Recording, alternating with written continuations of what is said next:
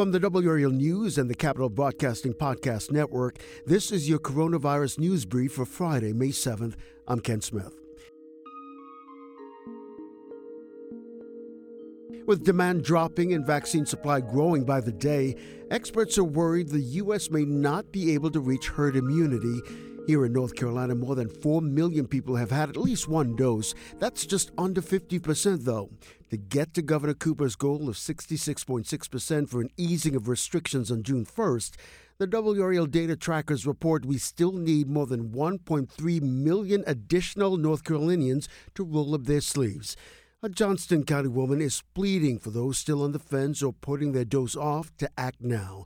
She hopes the story of her mother's passing will help guide the decision and spoke exclusively with WRL's Keely Arthur.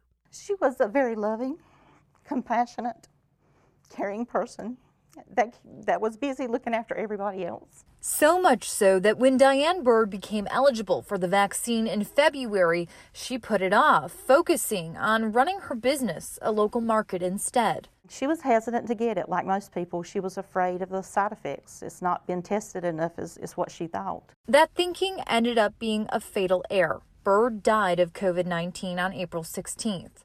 I have not heard, nor do I know of any side effects that were as bad, even close to as bad as what I saw my mama go through. Once she fell ill, Shannon Austin tells us that her mother started to change her mind. She definitely, I told her, I said, once you get better, I said, would you be willing to get the vaccine? And she said, absolutely.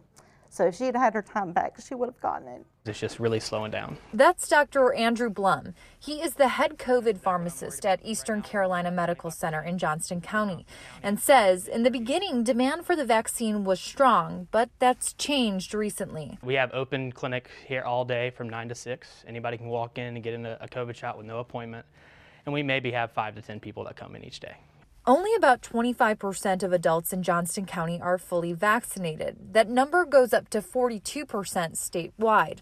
A far cry from the 70% experts like UNC's Dr. David Wall say is needed to reach herd immunity. We have to do what we can to prevent this disease from taking any more lives. Austin is still grieving and says this interview wasn't easy to do, but she's doing it, so maybe you won't have to wonder, what if I or my loved one had been vaccinated? She may not have been saved by the vaccine, or she may have, but we'll never know.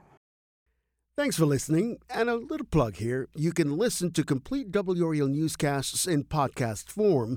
Subscribe to WRL News Daily wherever you listen to podcasts. We post 5 newscasts each weekday and 2 on weekends. You get all the news, weather, and sports you would ordinarily get on television, but in audio form. Just search WRL News Daily.